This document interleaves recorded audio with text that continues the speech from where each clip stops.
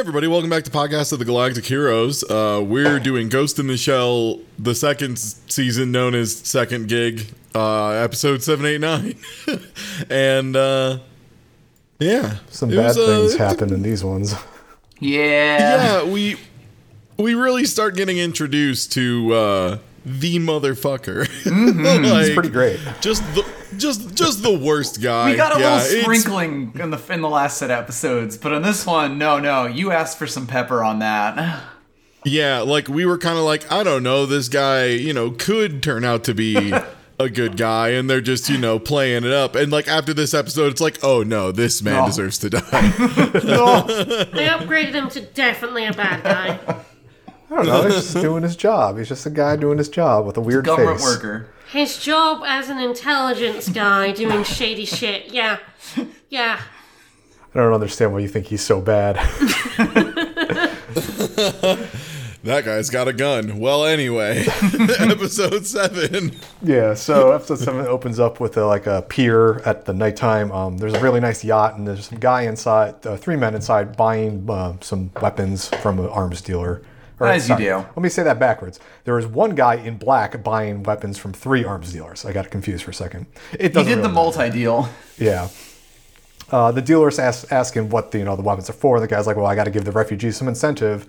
And the dealer really doesn't care where the thing's going. He just wants the money. So the guy opens up a briefcase, and inside there's this invoice, and it has the Individual 11 logo on it. What the? And while this is happening, a bunch of special ops forces and I guess wetsuits and stuff are climbing onto the yacht with machine guns. And the guy, they all hear them climbing onto the boat, and the guy in the black's like, well, they're right on time. That's great. So a shootout happens. All the arms dealers get shot up.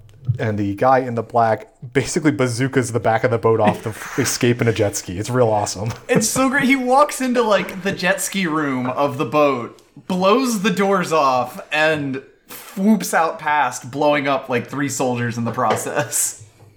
Yeah, it's also funny. You think the cops would have had boats out there just ready, but whatever. We got the title card. We go to Section 9 HQ. The Major is asking if they ID'd the guy who tried to assassinate Kayabuki from last episode. Bato says he's going in. The Prime Minister. Yeah, the Prime Minister, sorry. Bato starts asking. Bato was saying he was looking at the military angle since they think the guy has a military-grade body, but he doesn't have anything yet. And his powerful super suit. Powerful super mode. Yeah, Ishikawa says security's real tight, so he can't get any information right now. They're coming up to say that the self-defense force used to have a peacekeeping force with that model of body, but all the records had vanished, and that's real weird. And Togusa doesn't have anything either regarding the nuclear plant thing from last episode. So basically, no one knows what's going on, is the point of the scene. The major questions. The Major recaps all the things Section 9's looking into. They're looking into the Cabinet Information Ministry with the connections to the JDF. The helicopters went crazy. The Individual 11, the nuclear power plant. And on that, the chief is right now talking to the Prime Minister about the nuclear plant. Bato's really angry. He's mad that he can't go on the offensive, arrest bad guys. But we hear the words offensive organization a lot in this season. Yeah, they think they're getting hamstringed by too many cases, in their caseload. Yeah. And they're also being put on babysitting duty a lot, which they will get put on babysitting duty multiple times in these 3 episodes. Yep. So to some extent, I get it. Yeah. The Major agrees, and she says that Section 9's weakness is numbers. We just don't have manpower to do this many things at once. Well, it's less that and more if we get into a situation and we are attacked by an entire organization, if a platoon drops in on us, we're dead. We're quite good. It has but there been are scientifically only proven. 6 or 7 of us. Yeah, there's a point where we just cannot keep up with enough material. Yeah.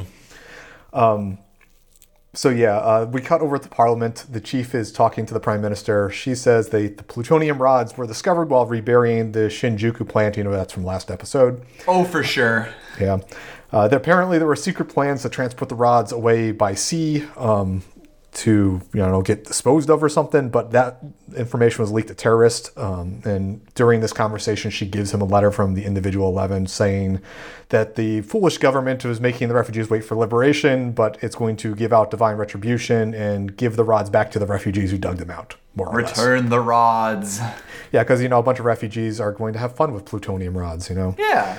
It's their rightful property. Milkman, the Ministry of Home Affairs guy, is there. He says the Coast Guard got a tip about an arms deal the other day, and they busted it and got most of the weapons back, but they're thinking that some other weapons have already traded hands, and this is where they dropped it. Like, the original plan was to go by sea, but because of this arms deal, they think that their plan is going to be a backfire if they try to do that.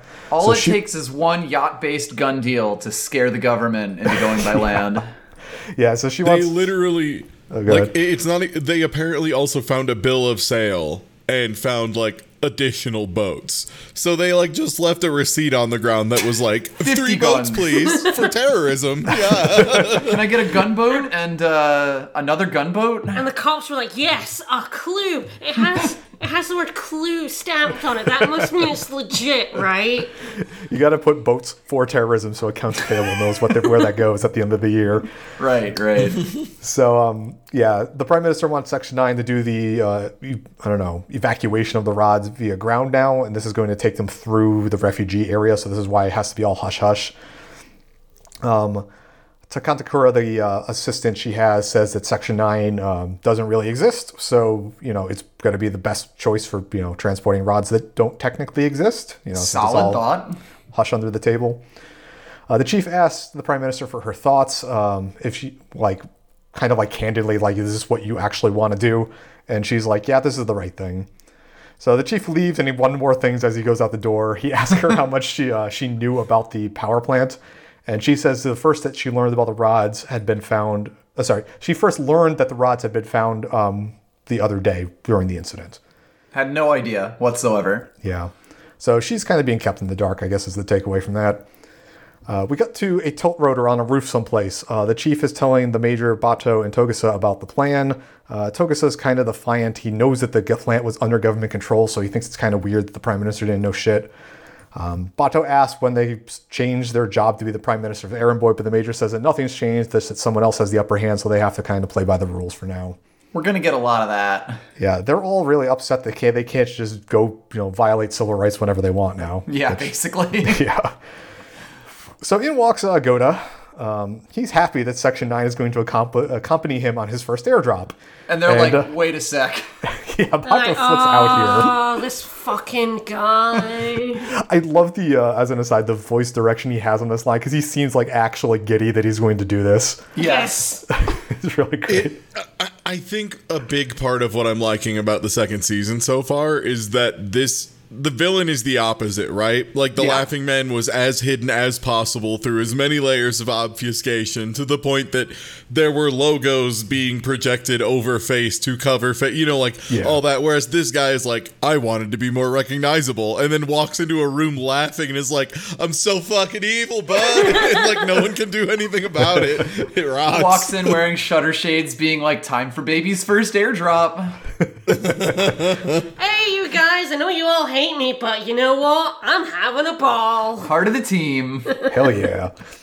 So Bato flips out and asks him about the accompanying thing. Goda kind of just ignores Bato and says listen, I know that going to get these rods is stupid. I don't want to get the rods either. It's a waste of both of our time, but we got to do it. We're government people. So he goes and climbs onto the tilt rotor. And while he does this, by the way, he's thanking Saito for murdering that guy the other day in the helicopter. It was straight up. He's like, yeah, thanks for shooting him. Yeah, that was a good shot you just did there. Togasa has never seen Goda before, so he asks him, the Major fills him in. We cut to the power plant. There's a bunch of SDF guys there, and the radio operator is telling the commander-looking dude that the relief is on the way, and he's like, I hope that they will make, or he says I hope everything's going to stay quiet until then. So he's really nervous about everything. We cut over to outside the guard, I guess the militarized zone that's guarding that power plant. There's a military policeman who kind of walks over to the fence and just hands something through it to a kid who runs off. And then he makes a joke to another MP about oh, they look like monkeys in there in a cage. And the other MP's like, can it, dude? You're going to make them crazy. Stop it. You get this a soldier doing a nice thing for a kid. And it's no, he is not. No, he is giving information. Immediately just slaps him on the face nope. Yeah, so in the tilt rotor, they're flying over to the refugee district. Goda is saying that the JDSF doesn't know what they're guarding, and it's being kept on a need-to-know basis so they can do info control easier. He constantly talks about, yep, we're manipulating the media here, but in a good way. I mean, kinda. Like, I can see his point of view here. Like, less chance of leaks if people don't know what they're actually guarding in there. Yes. Togusa asks why the Cabinet Information Service doesn't do it themselves, like this whole escort thing, but the Major cuts him off because she doesn't want any strife going on right now. She's just trying to get everybody to keep a lid on it. Just do the mission, guys. Yeah. Go to ponders if they've met before. I think he's just trying to provoke everyone. Oh yeah, So- He spends the whole episode. He is stirring This shit guy- so bad. This guy loves provoking. It's like his favorite He does thing. it Oh my passive lord. aggressively all the time. It's Yes. very funny. Oh my god. There's an exchange with Bato later that is so beautiful just because it's literally Bato being like, I hate you, man, and him being like, I know. Isn't it great? So the I Major starts. drink your tears, Bato. It's funny, he pushes Bato's buttons perfectly too, because he gets Yes. pissed. Yeah, so the Major starts giving out orders about what they're going to do when they actually airdrop. Goda says hey, by the way, you can't take the Tachikomas. We don't want to provoke the refugees. I don't know how that's Yeah. going to provoke refugees any more than transporting nuclear stuff through their They're zone, never but- gonna know. I mean, it's definitely Goda not wanting the tanks there for his own reasons. But yeah, you could just have them in Yeah. camo. You'd never know they were there. But yeah, Goda is, as always, on his own agenda. So they fly over the old mayor's building that we saw before. The Major, they're all getting ready to drop. And the Major goes over to Goda and is like, listen, you have authority in this mission, but in the field, you got to follow my orders because I can't guarantee your safety if you don't follow commands. And so she tells him that he's with Bato. This is where I noticed, by the way, he's jumping into this demilitarized zone or whatever, the refugee district, with his black suit on. Yes. He doesn't have military camo or anything, which is funny. Yup. So they all jump out of the helicopter, but they jump out of the side, not the back. The back has a fucking ramp. Anyway. But I love that Goda is strapped to Bato, by the way, and jumps off with him, and Goda's like, oh fuck, the entire way down. Major's all right, Goda's is going to be doing a tandem jump with you, Bato, and Bato's like, god damn it. And then Goda's like, I've never done this before, and Bato's like, that's the best thing I've heard all day. Just fucking destroys him. It's very funny. I wonder how much of him yelling was him actually being terrified of the jump versus him just trying to piss off Bato. I feel both? it's 50-50, yeah. Column A, column B. So we cut back to the refugee district. They have successfully airdropped in, and they've made contact with the self-defense force guys. He's been super nervous ever since he learned that he's guarding plutonium. He doesn't want to deal with that at all. Weird. Yeah, the Major says that they're there to transport the rods, and the military guy says his men may have been exposed to the radiation. He's concerned about their well-being. He's pissed that they were kept in the dark about it. Yeah. Goda gives a speech to everyone saying, well, everybody has their own role. If you don't want to, be exposed to risks, don't join the military, quit if you don't like it. And then Classic government man speech. Yeah, then he goes and has a private data link conversation with the commander. And both the Major and Bato are objecting to this. They don't want to be kept in the dark about anything. But they really have no say in the matter. He's like, need to know. Yeah. So after their secret conversation, the military commander is much calmer. And he says I'm going to send some men with you. So they get into a bus and an SUV and they leave. And there's montage of them looking out the window, driving through this broken city in the dark, and the refugees watching. It's worth noting, Bato and Goda are in the van with the rods, and Major and Togusa are in the truck. So they have put them together just to make him angrier. Yeah. And Saito and Boma and everyone, they're there too. They're just Yes, in the they're background. also in the van with the rods. Yeah, so there's kind of a montage of these two cars driving through a darkened city. There's some very tense music, and everybody's on edge, looking out the window for ambushes. The Major says that the individual 11 might attack, but they've never been known to work directly with the refugees. And she's like, everybody just stay calm and do what you're trained to do.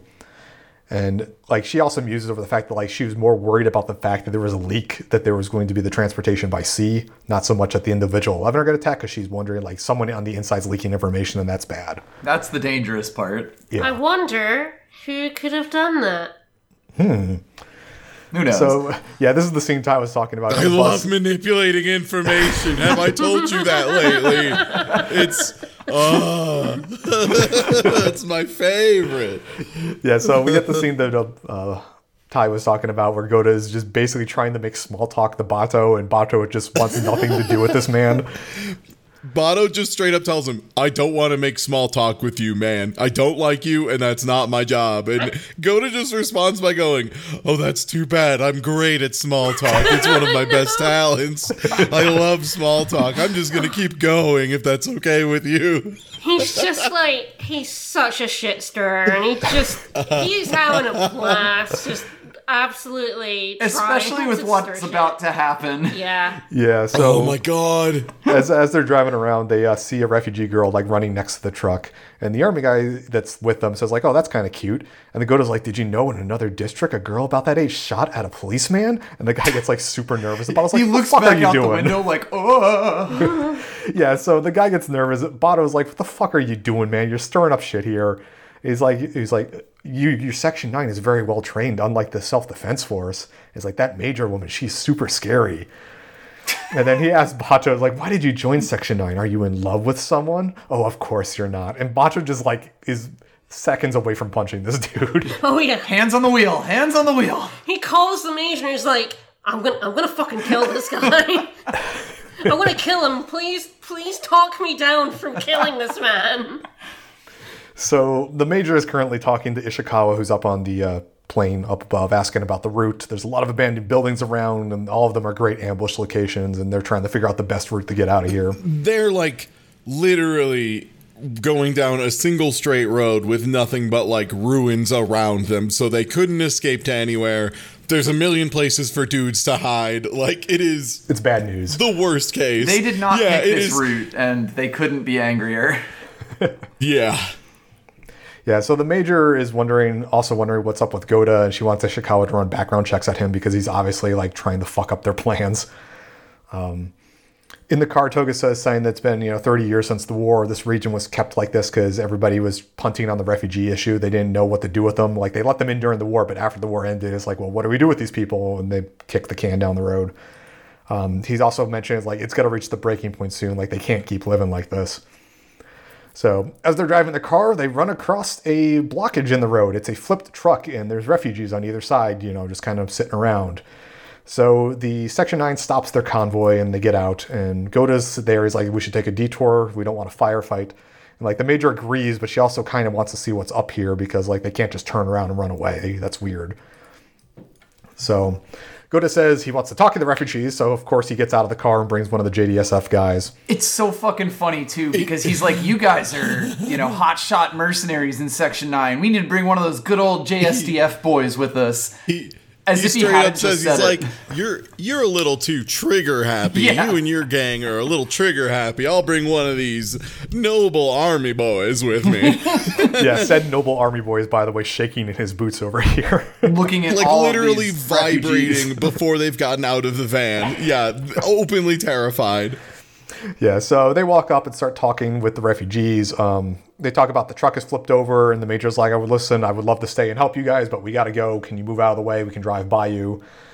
During all this, the major is telling Bato over the radio, is like, yeah, anything goes south, just gun it and leave us behind.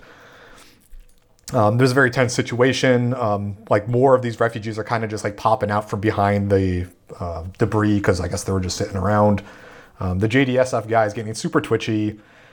Goda says to the JDSF guy, is like, hey, that dude over there is carrying a gun. And like, you see a close-up, he's not a gun, it's a pistol. Literally just like... Or not, it's not a gun, it's a pipe. Yeah, it's like a bent piece of pipe. Literally it's like just an leans L-shaped over to piece. him and goes, hey, that guy over there's got a gun, doesn't he? Yeah, so the and JDSF dude just twitchy opens man. fire. He loses it. This And causes... this is the moment that Goda is upgraded to definitely a bad guy. Yeah. He was just concerned for his safety. I don't know why. Nope. He's gone from definitely not a bad guy to definitely a bad guy. Yeah, so the army guy opens fire. Section 9 just follows suit, and they start just massacring these refugees. They all hop in the cars, and they gun it out of there. As they leave, they're like prepared to have more attacks, but they leave the area, and there's like no tail. And so Sato's like, did we just kill like a dozen people for no reason? Yes. The JDSF guy is in the back of the truck. He is like visibly shaking. He did not want to do any of that. He's having some terrible PTSD. And Goda's just kind of grinning at him. He is happier as a pig in shit. Yeah, we see a bunch of shots of the dead refugees and then that guy having a pipe in his hand and not a gun.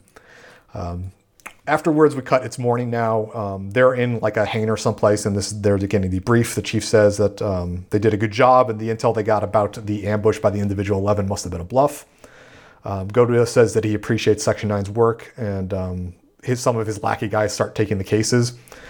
And they start opening the cases, to which Section 9's like, rods. Yeah, they start freaking out. They don't want to get irradiated. But they open up the cases. There's nothing inside. He just tells them, yeah, we use you as decoys. Another unit shipped out the rods after you by sea. And Bato's like, who the hell do you think we are? And Goda's like, well, who do you think you are? If you had been mobbed by a bunch of refugees en masse, you would have died.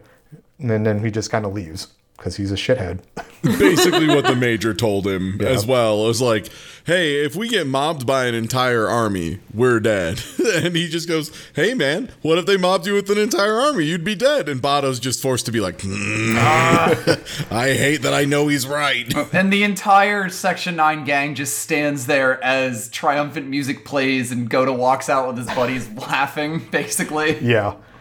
Section 9's not feeling so hot now. Not so much. I keep losing. And that's episode 7. Episode 8, The Allegory of the Food Cave. So we open in the Section 9 computer room with beer, pizza, and cigarettes. Hell yeah, it's a party. Yep.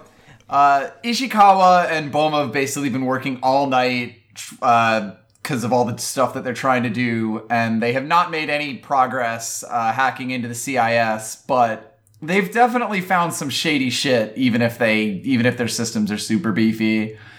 One thing they found is that Goda used to be pretty normal and unsuspicious and also normal looking. They got like a shot of him up on the computer and the major's like literally like, who is that? And it's like, that's Goda. Before his face got fucked. Think of the most blandest possible man you can think of, and that was Goda before his whatever happened to him. Think of the guy who's like, the only feature that's notable about him is he's like a little bit long. Yeah. And like that's it. Like this level of boring. Like he's not even like super tall. It's just like, oh, he's longer than a regular guy by a little bit. Yeah. That's all. Is this when they talk about his schooling, or is that later? Yeah, they mention it. But basically they talk about his mysterious accident and how he decided to keep his face like this on purpose, which is a little bit weird. But nothing that really comes up with it. I don't think they find his thesis until later. Okay. They get called into a lunch meeting, which Ishikawa grumbles about since he just pulled an all-nighter. Aramaki is at this point, like, Bato is just like, what the fuck are we doing? And Aramaki's like, look, I know, we're all tired of all this shit. We need to figure out what the hell we're gonna do. Bato suspects that the Prime Minister is the one holding their leash, but the chief denies it. Basically like, no, if we have enemies in the government, it's probably not her. But yeah, I think like, he says he's just like, yeah, she seems like a nice enough person. Like, she's not trying to screw us over. It's pretty clear that some of this stuff was over her head. Like the mention of she didn't know about the nuclear plants beforehand. Yeah. So Chief orders the team to conduct their own investigation of both the individual 11 and Goda himself. They go over to the individual 11 cases, talking about all the crimes that have been attributed to them, which include siphoning TV station funds, bombing a refugee aid group or two, assassinating a doctor, bank president, politician, and a cyber rapper. Hell yeah, cyber rapper. The one thing that should be noted about all these crimes that they kind of go over here is that all of these people and incidents have connections to refugee help. Yes, like it is all refugee aid related. Like the TV station was critical of the refugee policy. The refugee aid groups obviously were helping them. The doctors were helping them. The bank president was banking to refugees to help them. So, and it's, kind of playing both sides of this as well. Also, the cyber rapper is shown strapped to a cross with a headset on. I think this is a reference to the manga. I think this guy's in the manga. That's amazing. Yeah, he was specifically a cyber brain rapper, which... What a title. Damn. I wonder. I'm amazed. Like no one, like no, like SoundCloud rapper has tried to declare themselves the first Cyberbrain rapper. I want to see it. Yeah. Some dope beats. The last things that they mention are attacks on a media station's office, like shots fired into the windows and stuff, and the assassination attempt on the Prime Minister. They didn't have any suspects other than Kirk at first, or Kuze, as we're going to eventually find out his name is. But police did find another case where a suspect was caught on camera kind of running away. We learned his name is Sho Kawashima, and he was spotted like kind of just milling around in the crowd in the shootings and kind of running away really suspicious through a parking lot. We learned that he works just one shooting after like 4 separate incidents. Yeah, he was at like there were 4 shootings. separate incidents, and he was in the background. Like it would be like if there was a Where's Waldo and everyone else was different except for Waldo. Mm-hmm. Yeah, but Waldo was a mass murderer. And also that, yes. Well, I mean that's what. Yeah, whatever. We can discuss the Waldo canon later. Oh, is that why we have to find him? Mm-hmm. Welcome to our No Waldo podcast. Waldo has done some terrible things. That's why he's changed his name to Wally. He did change his name to Wally. So he works at a Taiwanese vegetarian restaurant and used to be a JSDA soldier. They decide to take him into custody and also continue investigating the CIS, so we do the usual split up.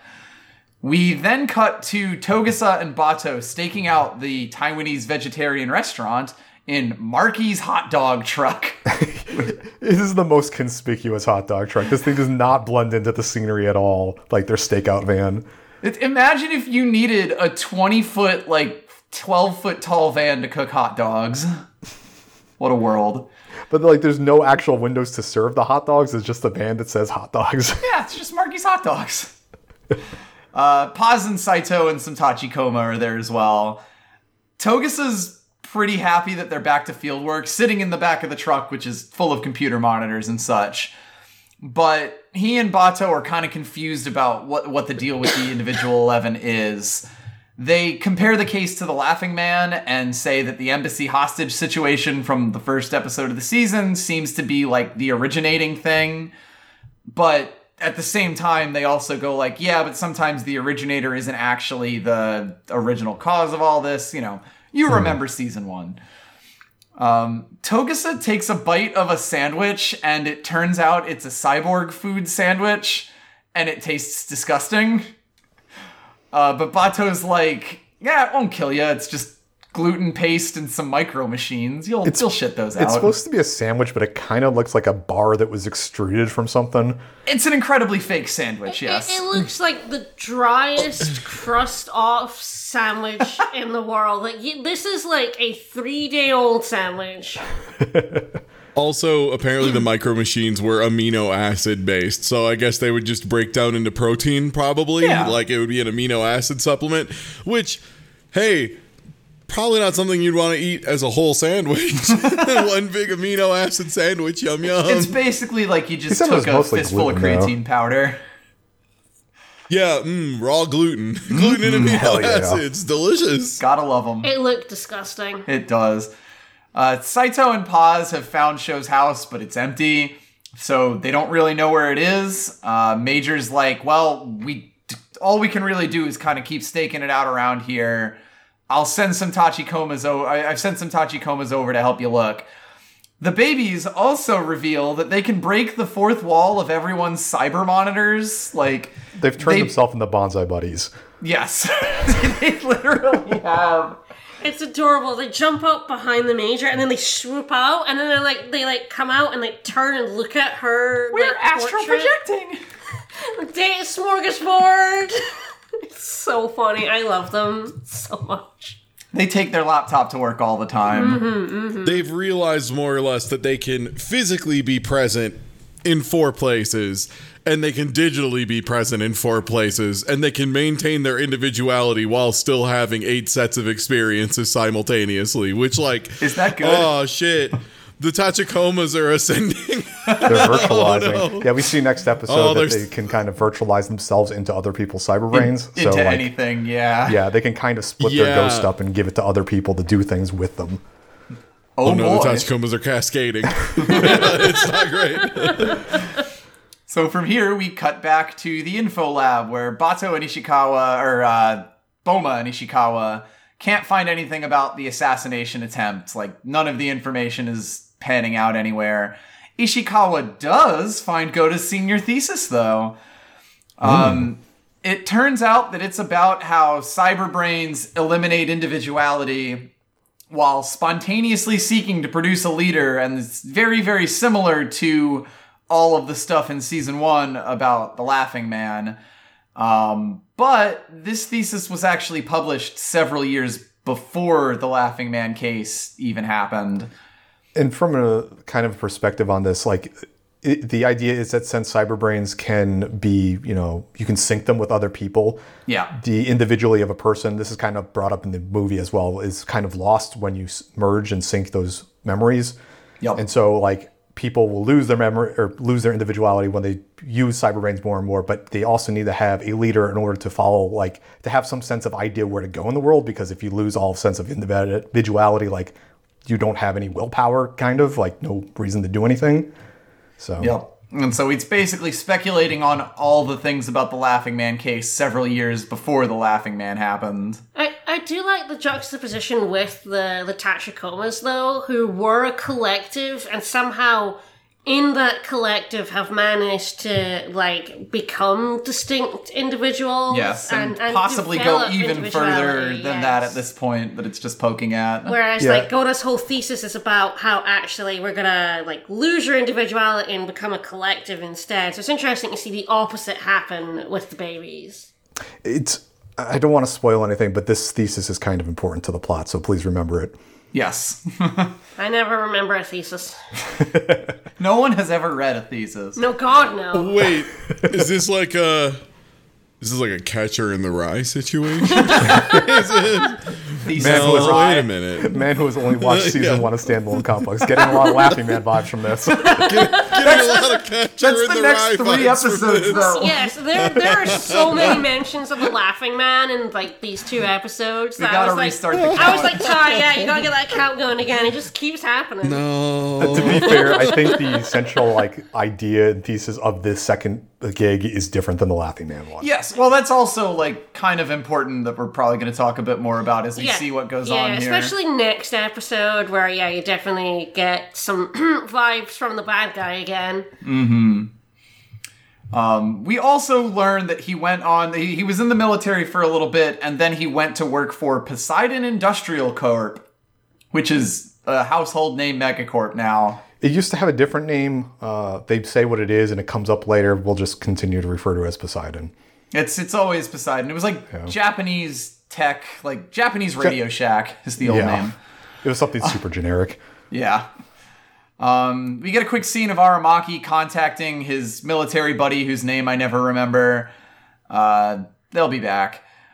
Back at the stakeout, Togusa is, like, looking in on the restaurant and people really enjoying their delicious-looking meals here, and says, "Man, that dish looks really, really yummy." Bato's like, "Oh yeah? What is it?" And Togusa's like, "It's eel, dude. What do you think I am? Some kind of plebeian?" And Bato's like, "Gotcha, bitch. It's actually gluten and mushrooms made to look and taste like eel."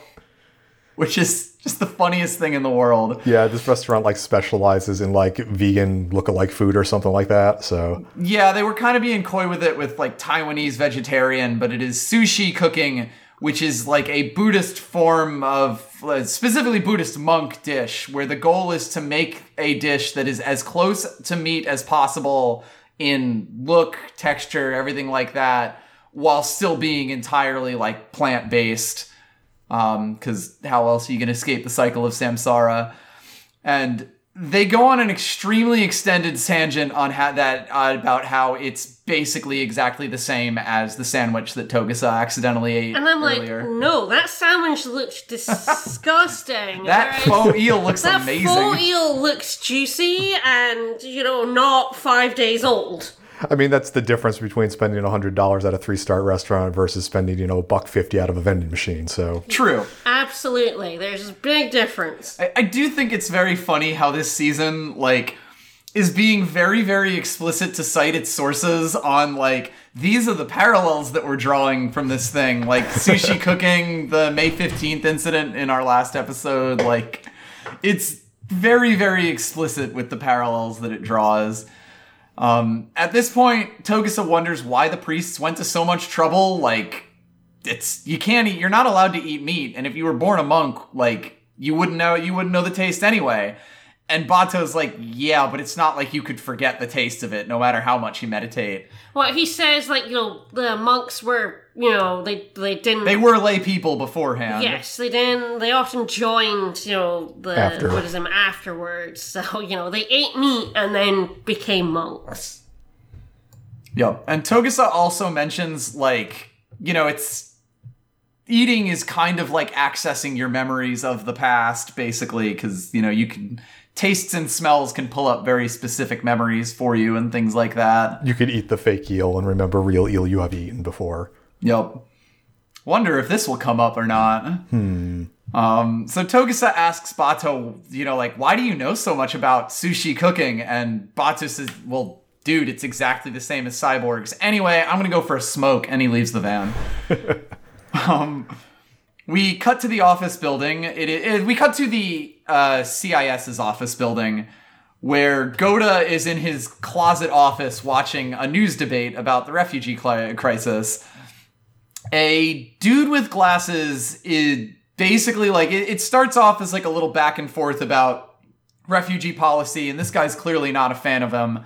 But then he starts citing extremely specific details about the refugee case. First he starts off with how much they cost us in taxes, and if the government keeps supporting the refugees, they're gonna stay poor and dependent on welfare while society acts out against them. Good job, Neocon. And if they get desperate enough, the refugees are totally gonna start doing suicide bombings. They're gonna do suicide bombing. Refugees, if you're hearing me, you shouldn't do suicide, but maybe you should do some suicide bombings? He's just kind of rambling, and it's... The only thing that's weird about this is he starts bringing up information that the police know that, isn't out to the public yet. It's first a very, kind of specific little thing, but it gets very obvious very quickly. We were told a couple of episodes ago where they brought up the logo that this can't be copycats because the logo hasn't been shown... To the public. Nobody should know about this other than the people who are doing it. Yep. And this guy knows about the logo. Yep. So, back outside the Marky's hot dog truck, Bato spots 2 suspicious guys in a delivery van and asks Tachikoma to run the plates. Cut back inside of Marky's hot dog van, and Togusa is watching the newscast, kind of notices that the guy's nameplate has part of the individual 11 symbol right at the start of it. And it is at this point that he pulls out the card saying, and how about this symbol that was found at all 11 of the crime scenes of all of these things, which is oh shit. Bato comes back and throws him some rice balls from, I guess, the local 7-Eleven nearby. As kind of a nice gesture to the guy who still has a tongue and a stomach. But Togusa is freaking out that that Glasses guy is basically just connecting all the dots on these incidents that Section 9 and CIS have been keeping quiet. Live on air to millions of viewers. This scene's really funny because Togusa's enraptured by what's happening on TV when Bato just casually comes in and drops the rice balls and then cracks open a beer, and Togusa's should you be drinking that right now? He's dude, they were just sitting at a van. He's no, watch the TV. Dude, there's shit happening. And we cut back to Goda, who mentions that they hadn't considered this method of infection before, as the lackey that he calls in says, well, we couldn't tarnish the good name of the police, so we figured something like this would work very well. Definitely a bad guy. Definitely a bad guy. The lackey also mentions that they're feeding false info to Section 1, and we finally learn that Kirk's real name is Kuze. So, like, he kind of follows up on a bunch of bullet points of all the information manipulation they're doing. Yeah, again, Kuze is the guy who tried to assassinate the Prime Minister, the dude with the silver hair. Yep. So, Goda is very interested in Kuze as a carrier. So, back at a ramen restaurant, the chief is meeting with his war buddy, who tells him that, like, basically no one really knew or cared about Goda at the time that he was in the military. It's weird that you'd be asking about him, but it's fine. He was also following up on Sho in this meeting as well. We get a shot of Chief not eating his very delicious looking ramen. There's some really good shots of food in this episode. Yeah, they drew this tonkatsu ramen very lovingly, and I'm really sad that the Chief didn't eat it because it looked really nice. Yep. And then his buddy goes, "It still tastes the same as it always did." And Aramaki goes, "It still tastes the same as it always did." Because we're doing a lot of food metaphors in this. His buddy then mentions that it's weird that he's asked him about Sho because Section 1 also came to him about them. And he says that Section 1 believes that he's actually Wang Chu-ren, who is a famous Taiwanese assassin. And their info was that he has swapped faces with Sho and is in hiding, pretending to be him, just basically lying undercover so he can do, assassination stuff sometime in the future. Section 1 was fed bad information, and now they're going to go kill this guy. This guy is suddenly an international super assassin that they've been tailing all day. Instead of a person of interest that was involved in the individual 11 bombings. This makes Aramaki realize they're being super set up. He sends it down to the major and so on until Bato gets to it. And they are immediately like, wow, that's incredibly fucking suspicious that Section 1 would be on this guy.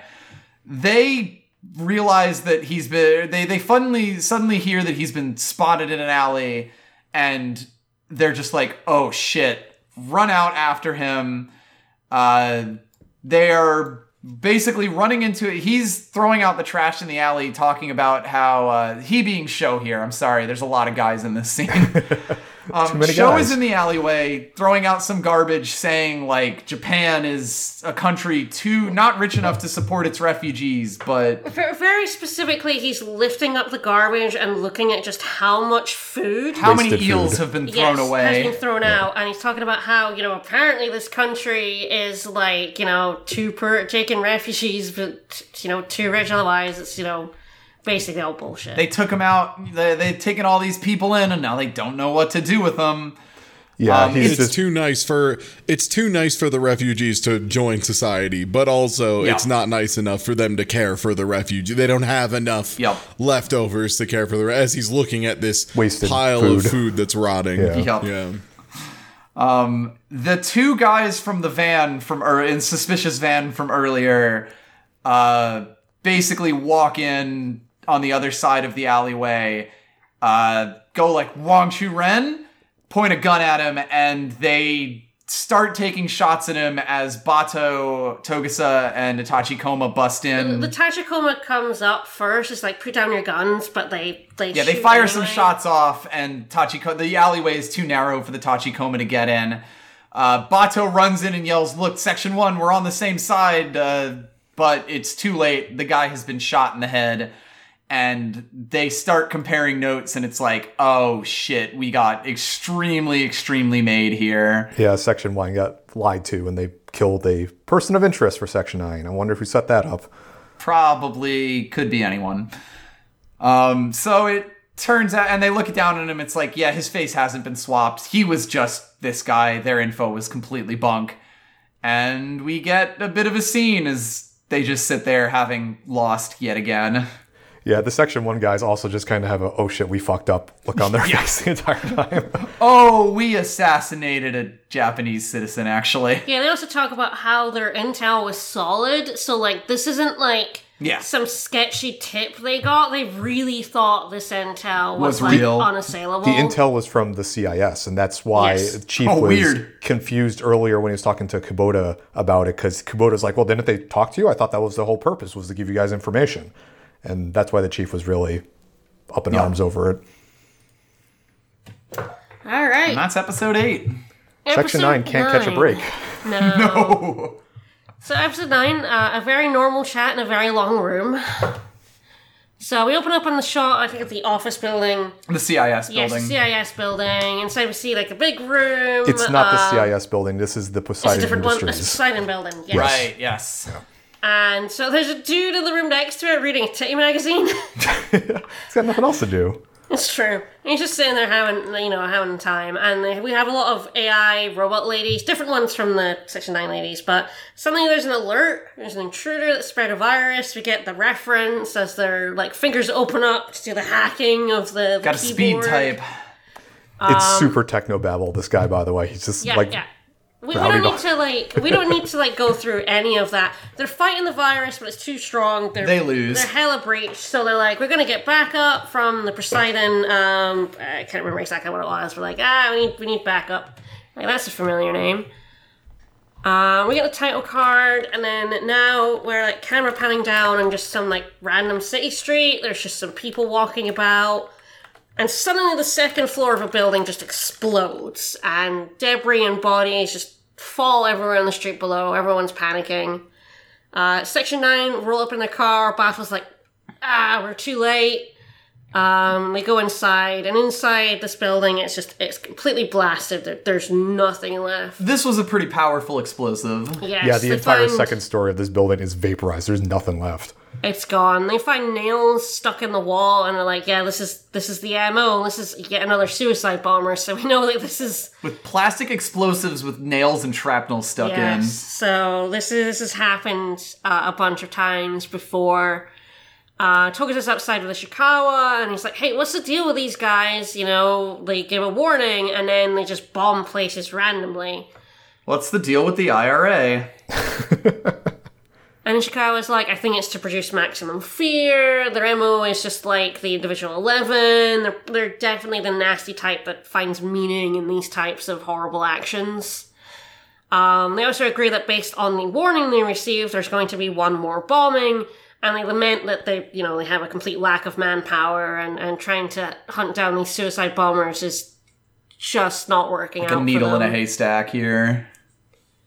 And Bato watches an ambulance full of people leave, and he starts to leave. He calls the chief, and he asks if are there any hints as to the times or the places in the warning. And the chief's like, all we have in the email sent to the cops is that there will be 5 bombings inside the Nihama area. And if it follows the pattern from the previous bombings, and I'm going to get this name wrong, Fukuoka? Okay, thank you. The previous week, the final blast will happen in this area. He tells Bato, hand over the bombing scene to the local cops, do whatever it takes to stop the next bombing. Bato's kind of upset here because he's being told to stop these bombings, but he has nothing to work with. Yeah. And Raki's like, I got nothing for you. I got nothing for you. Just do it.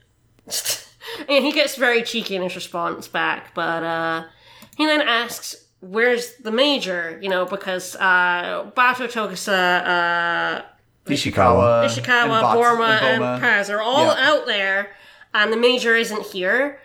So the chief says she's conducting a top-secret dive investigation. Ooh. Very fancy. He's going scuba diving. That's what it is. Yeah, absolutely. So Bato calls Togusa over from the cops. They get in the car. They get stuck in some traffic, and they talk a bit more about the suicide bombings. Togusa once again is like, what's up with this human bomb crap? We're not an anarchist state under foreign rule. And Bato's like, well, this country isn't so peaceful that you can speak freely anymore. And Togusa, I don't know, he's kind of insensitive here because he Extremely. feels I can't understand why anyone would ever do something like this. Yeah, he feels that suicide bombing is this thing that happens to other countries, not Japan. But it's the condition of the people living in your country has led them to suicide bombing. You need to reevaluate your viewpoint here because people just don't suicide bomb randomly. He is kind of in denial about the whole thing. Yeah, he eventually admits the refugee issue is kind of a bit of a powder keg waiting to explode, and that, maybe they're resorting to suicide bombings because the government is extremely unstable and weak, and nobody knows what's going to happen to the refugees. The Individual 11 are going around bombing anything to do with refugees. So Bato's like, oh, fuck, I missed that. It could Refugees. It could be the refugees. Shit. So he just yanks the car around and drives off really fast. Yeah, so on a first watch, this is kind of weird. Bato just, I guess Bato and the rest of Section 9 assumes that these terrorist acts, the bombings and whatnot, are happening because people hate the refugees and they want them to go away or whatever, but they never consider that the refugees are doing them themselves. Which seems like a huge oversight for, a police organization to think about, but... You would think. No, Bato just has the cop hat today. Like, he does all the cop stuff in this episode. Bato cops pretty hard in this episode. Togusa has forgotten he's a cop, because Bato has the cop hat. Normally Togusa or the Major has that, but today it's Bato's turn with the hat. So he calls Aramaki, tells him to, dig up info on the suspects, from, the previous bombings and the ones that have happened, the last couple of days. Aramaki's like, oh, well, we never identified the bodies, right? They all got blown up pretty effectively. We just know they were, really prosthetic. And Bato's like, no. Look at the camera footage from before the bombings when they were still alive, and you'll be able to identify them. And again, once again, Bato has worn the cop hat, and the chief also lost his cop hat, apparently, at some point. I feel this would be, their go-to. If someone blew themselves up in, a restaurant or whatever, you would watch the CCTV for the past hour to see who went inside. That's, one-on-one stuff. Yep. I don't know. It feels like lazy writing here sometimes. I feel like Bato definitely stole the cop hat, a couple of days ago. He gives it back to Togusa next episode. He didn't put it on, he just stuffed it in a locker somewhere so no one could remember that they're cops. Right. So the chief's like, okay, I'll get you all those records, or at least I'll try to. Bato then explains to Togusa that suicide bombings, these type aren't large-scale affairs. There's not a commander out there telling specific people to go to specific places. These are just people who have lost all hope. They have no reason to keep on living, and they're resorting to acts of desperation. Kind of just like the guy talked about, the reporter on in the previous TV yesterday. Episode. So now I cut to the Major, going scuba diving. No, she's getting out of her car in the street. She's walking towards the Poseidon building from the opening scene. She's on the phone with the chief. She's like, hey, how's it going? And she's like, well, the Agent Tachikomas, they're working out. I don't have to worry about range-related signal loss anymore. So they're basically roving hotspots. Yeah. Yeah, she downloaded virtualizations of their entire egos into her brain, and they're helping her do stuff now. Yeah, and they're walking around in her screen and stuff. They're very cool. She says, we're not gonna win, but we won't lose either. It'll come up later. Aramaki's like, don't be flashy. She's like, I'll try. Well, I know, Dad. I'll exercise self-restraint. I'll try not to do any hot flips on camera. She will do at least one or two hot flips in the near future. She does one hot flip, yes. She normally does the cock. It's true. So this is restraint. That is self-restraint. So she walks into the building. She asks Tochikawa if her mask's working. Mimi's like, yeah, I plan to do the short route. Let's activate the mask. Yeah, you'll break into this building, no problem. Lock the door. Yeah, it should be noted when she's walking into the building, it shows her hacking the doors and everything, and these this door is locked shut, but she just kind of opens it magically, and the robot inside just assumes she's supposed to be there since the door opened. Yep. It's very good social engineering. Yep. Always pretend like you're supposed to be there. Exactly. Yeah, we get more shots of the building's AI ladies fighting off this virus that the Major, obviously set off earlier so that she could break in. She then breaks into that room with the magazine guy and just physically jacks into his cyberbrain, just slams the cable in there.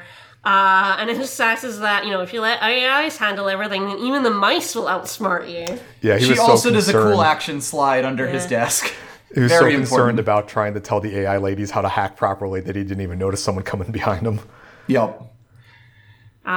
So, back with Aramaki, he and their AI ladies have identified the suspected bombers. Borma has determined that C4 was used in each case, but they don't have enough info on where they got it or who manufactured it. Ishikawa has found that the first two buildings were assembly halls where individualists would meet, and the other two were owned by groups who were making money under the guise of the refugee action policies, basically making money off of refugees and scamming refugees. So basically sucking that sweet government teat for the money and not actually helping refugees. Yes, so Bato could be right about it being the refugees blowing themselves up. This is also interesting. This is the first scene we see of Boma actually doing his job because he's the explosives expert on the Section 9.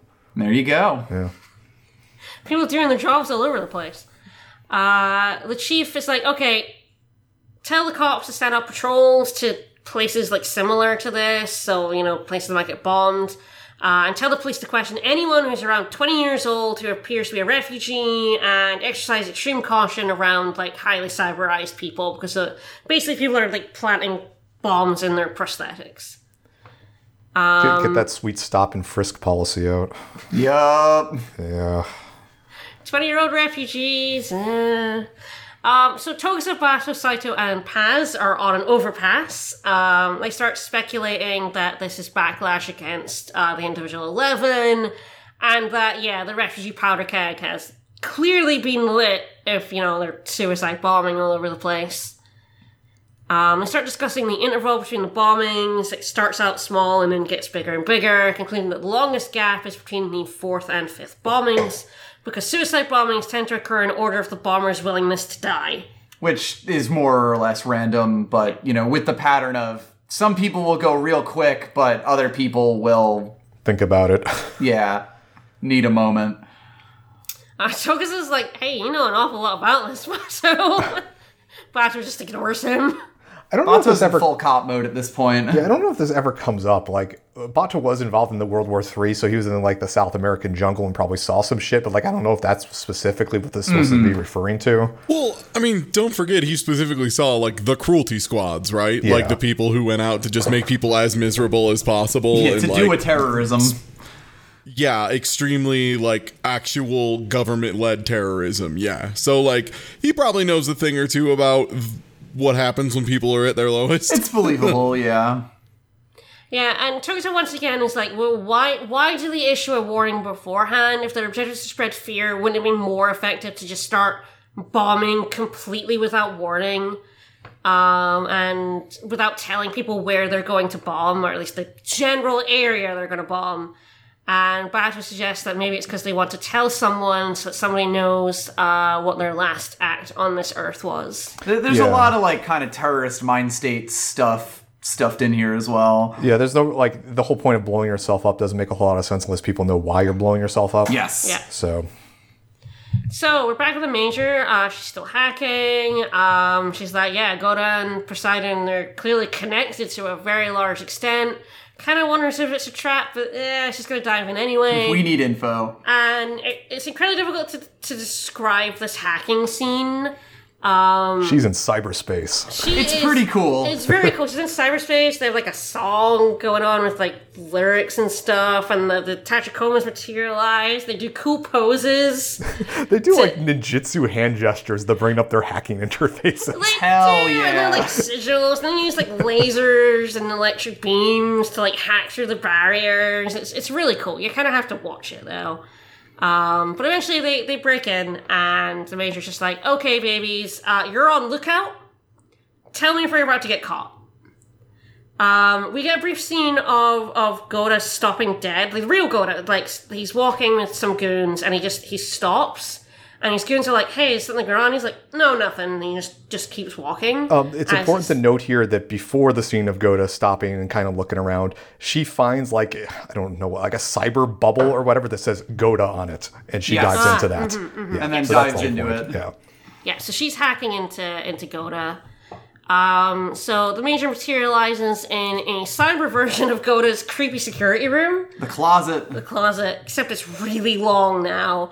And she's wearing her pink hair disguise from, like, season 1.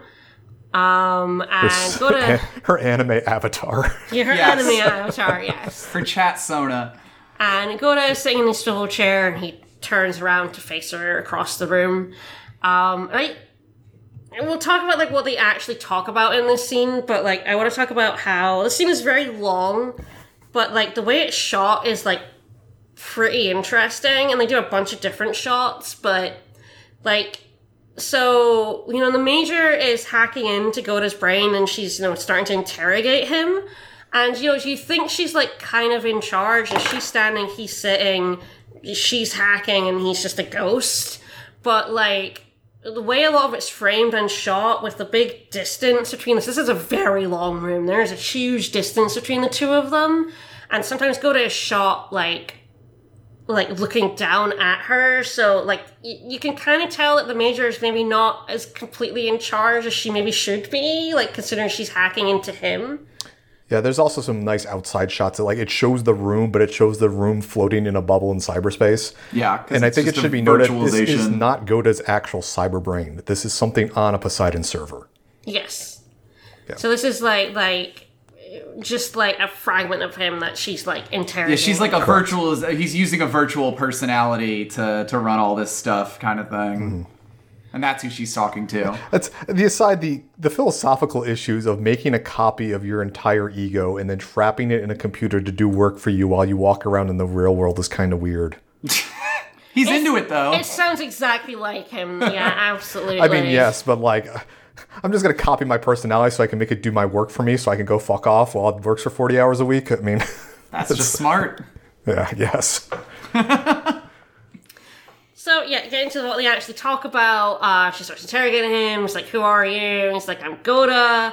I was involved in the engineering project that created the radioactive fallout scrubbers, the Japanese miracle. He wasn't an engineer. He actually specializes in linguistics. He was a middle manager. Yeah, he says he was a producer. He's a pencil pusher. Yeah. So, like, he's like, Japan rose to prominence because of the scrubbers I acted as a producer for, and, he thought he would rise in the ranks because of this achievement, but he didn't. He kept being a middle manager. And so the Major's like, okay, what do you mean? Did society not place any value in a paper pusher? She is extremely mocking him the entire time, which is very funny. It should also be noted that Goda isn't actually himself. Like, he's just kind of answering questions here and not being the real person he is, like, presumably because this is only a fragment. Basically. Yeah. He's like, nope, not that simple. Long ago, I noticed that our social system suffers from an inherent flaw. The degradation of information and individuality. He then calls it the acts of creation by the name of consumption. He uses an awful lot of big words. Right, he wrote his thesis. He wants to bring it up. He's proud of it. This is his thesis bot, yeah, for sure. The Major mocks us some more, saying this clear conclusion made by someone terminally online. He's like, okay, you're referring to a standalone complex. She's like, I love being alone, actually. Being alone's great. I love standing alone, complexly. It's good shit, I love it. He goes on to say that he wasn't given the kudos he deserved because of his own mental disposition. He's just like, your inferiority complex? He's like, nah, much deeper problem with my own existence. I suck. He says that society prizes certain personalities and characteristics that, lusted after, but clearly wasn't. I mean, we saw the photo of him earlier. Charisma was not something he had. Mm-hmm. So the Major's like, well, are you satisfied with who you are now? And he's like, yes. Oh, yeah. Oh, yeah. This is sweet. I love it, actually. And then talk a bit about ghosts assuming the appearance of the physical body. Like, a ghost exists because of the physical body, but the ghost also, like, changes with the physical body. To look like it. They talk a bit about Patrick Sylvester. Goda once idolized him and hoped to emulate his charisma. It's been his burning obsession for as long as he can remember. And his bland appearance stood in the way, but it turns out fate was on his side. He had an accident that nearly killed him, and it changed his body and his ghost. Yeah, so he had like a traumatic experience in his accident and then kind of just adapted the fact that he's Two-Face now. Yup, basically. It's like, found my mission. Gonna rebuild the state. Like, the Major calls him, he says he has delusions of grandeur at this point. I mean, he said basically, I got hit by a car and now I'm going to rebuild society. It's like, yeah it's a little crazy, dude. A little bit. The Major is just having none of this shit. It's very funny. So he wants to return to a Shangri-La way of life built on the backs of outsiders. He says that there was a period of history where Japan was like this, and people are yearning for that unconsciously, and I'm just giving the people what they want. Wouldn't it be cool if slavery was back? Let's do that again. Let's do that. Slavery, but it's good. So that's what the refugees are for. So Matoga's like, are you making yourself out to be a hero? I was like, no, I'm not the hero. I'm the producer of that hero. So yes, he very much sees himself as a kingmaker. Mm-hmm. He isn't going to be the one that people look at. He's going to be the man behind that. Yeah. And so he's like, I'm going to create an activist who will fulfill the desire of this people. And when the Major asks, who is this hero? Is it the individual 11? She gets cut off because we're back in the real world, and a baby has noticed that Goda has walked into the building, and he is about to discover the break-in. Yeah, they pull out, like, they find one of the guys who's been cyber hacked and, like, pull the cord out of his head. And he's like, oh, it took them longer than I expected for them to hack in. So he is, once again, one step ahead of them. Yeah, Goda knows this was going to happen.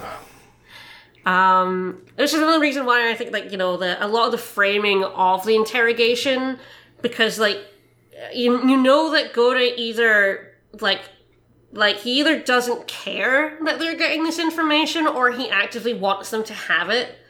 I'm not quite sure which, but, like... I mean, the information is shaped by Goda, right? Because it's, like, Goda's copy. Yeah. So, Yes. like, congratulations. You have the filter of the guy you're trying to bring down. Like, great. I'm sure he'll give you exactly what you need. Yup. With no problems. Here's a gun with which to shoot me. Yeah, it's also... the Major thinks this is never going to be a win, but they're hoping they can get something out of, like, Goda's bot here, but Goda is, like, 3 steps ahead of them. It's like, yeah, they're not going to get anything that he cares about them having, you know? Yeah, exactly. The Major knows that, like, even if she gets something out of it, this is Goda's brain, and, like, so everything he says is going to have to be taken with some grain of salt to it. And a slight Dutch angle. There is a shot at an angle. Yeah, there's a few of them in this scene. One of them in particular is, like, behind Goda's head. Yep. Yeah. So, yeah, back with the Major, the baby appears, like, oh, we've been spotted. You gotta get out. And she's like, yeah, okay. Goda, are you trying to set up the refugees as an enemy of the state? She's trying to get as much info as possible. And he's like, yeah, well, you know, ends justify the means, which is something... as soon as you say that... It's a thing only good people say. No villain has ever said. No villain has ever said the ends justify the means. No. No. And that bending the law is necessary in order to achieve his goal. She then asks if, like... You know, do the people really want to get rid of these refugees? And Goda kind of evades that one. And it's like, humility is one of our great virtues. Kind of doesn't answer that one.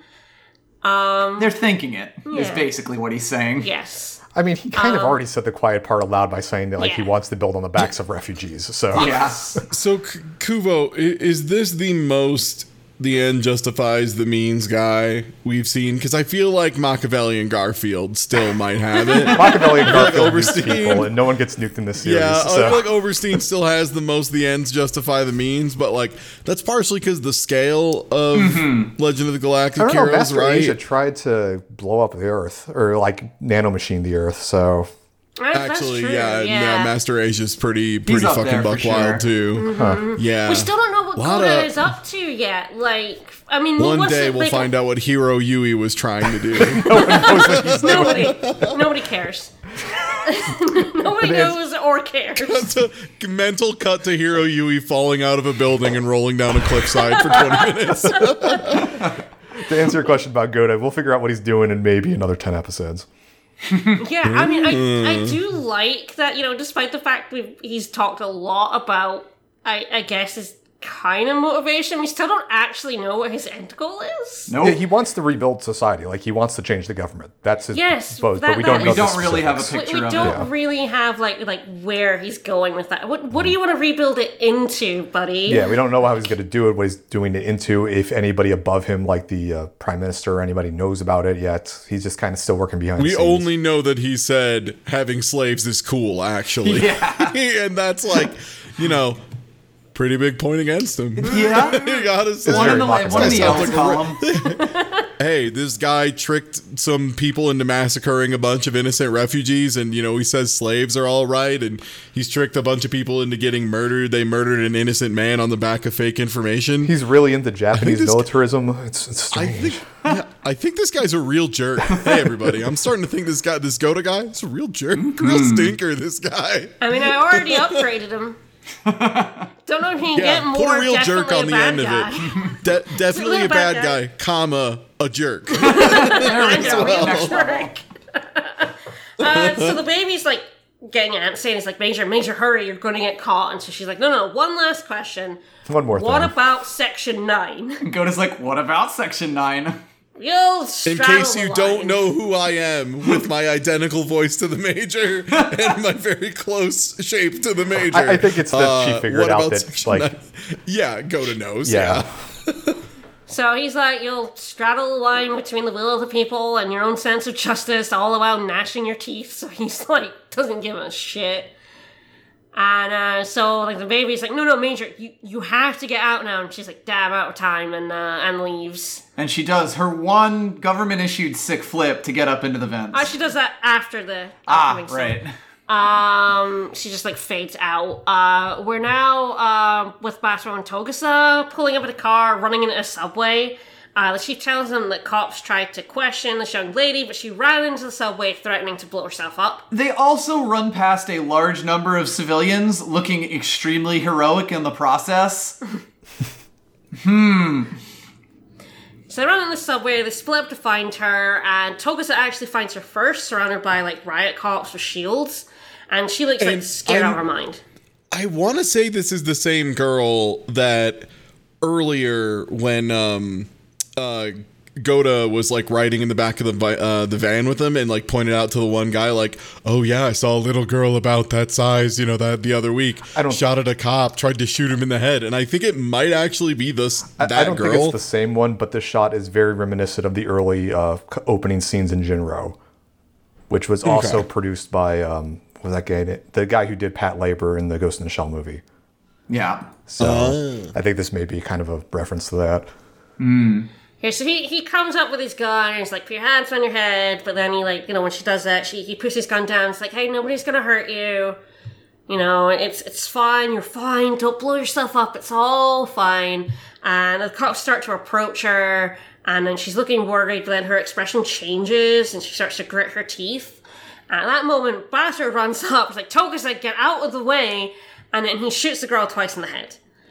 He misses the first shot, and the second shot hits her cheek. Yes. Yeah. But it's very gruesome. Yes. Yeah. Togusa's like, why the fuck did you do that? And Bato's like, you dumbass. He like goes up and like roots around in her face and pulls up a detonator disguised as a tooth. It's funny, like he reaches into her jaw and just yanks out a tooth, but this tooth has the longest lead wires on it. Like it's like 4 feet of lead wires. Like I don't understand. I think it was like in her stomach, basically. Yeah, he says there's, a bomb in her stomach, keep her isolated in the ambulance as you take her out of here. And then leaves. And this is when we're back with the Major, and she sick flips up into the vents. Just one. Right before the Men in Blacks burst into the room. Gota walks in completely unfazed, doesn't give a shit. Just calmly walks in. He's like, hey, sees the, box at the bottom and is like, you guys should check for viruses. And, once everything's rebooted, move all our work to Poseidon. They're not going to break in here again. It's fine. We're now with Aramaki, and he's like, well, we succeeded in stopping that last suicide bomber. Hooray for us. 1 out of 5 isn't bad. Yeah. But was like, just barely, and this is a clear declaration of war. This is not going to end well.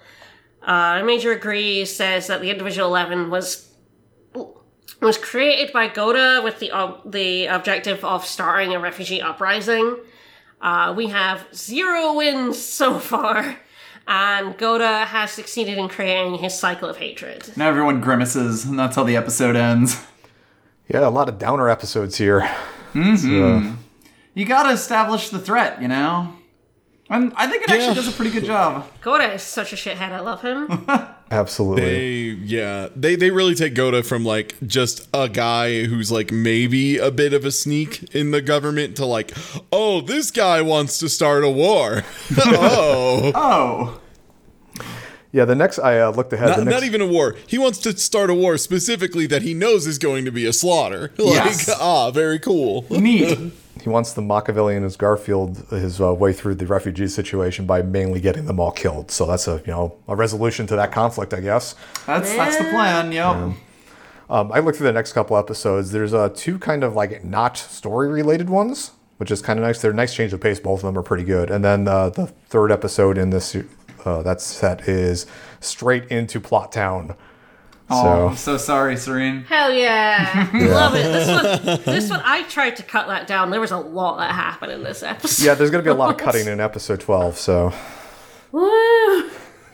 Yeah, this series is really dense because not only are they like doing a lot, like each scene has a lot of things that I just want to comment on when I'm making notes. Yeah, it's hard to try to find the right line between what to cover for the purpose of plot narrative and what to talk about, because you could just talk like a lot of the stuff. Like this, for example, the scene in the subway where the girl was terrified, like it shows like the kind of difference between Togusa and Bato's way of thinking, because Togusa being the cop, the family man, the person with a daughter, goes in and immediately tries to console and try to get this the woman girl, to stop. you couldn't hurt a fly. Bato, being the military man with basically no conscience, goes and shoots her immediately in the face.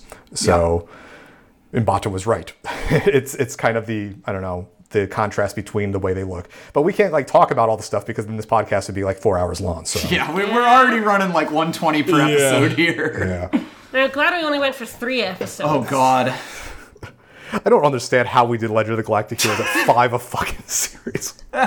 Dude, that was wild. We were like blitzing through that shit. We were just really like, I think that one is actually effective if you want to like enjoy Legend of the Galactic Heroes in less time than Legend of the Galactic Heroes. Like notably less time, I might add. Yeah. Like it's wow, we went ham.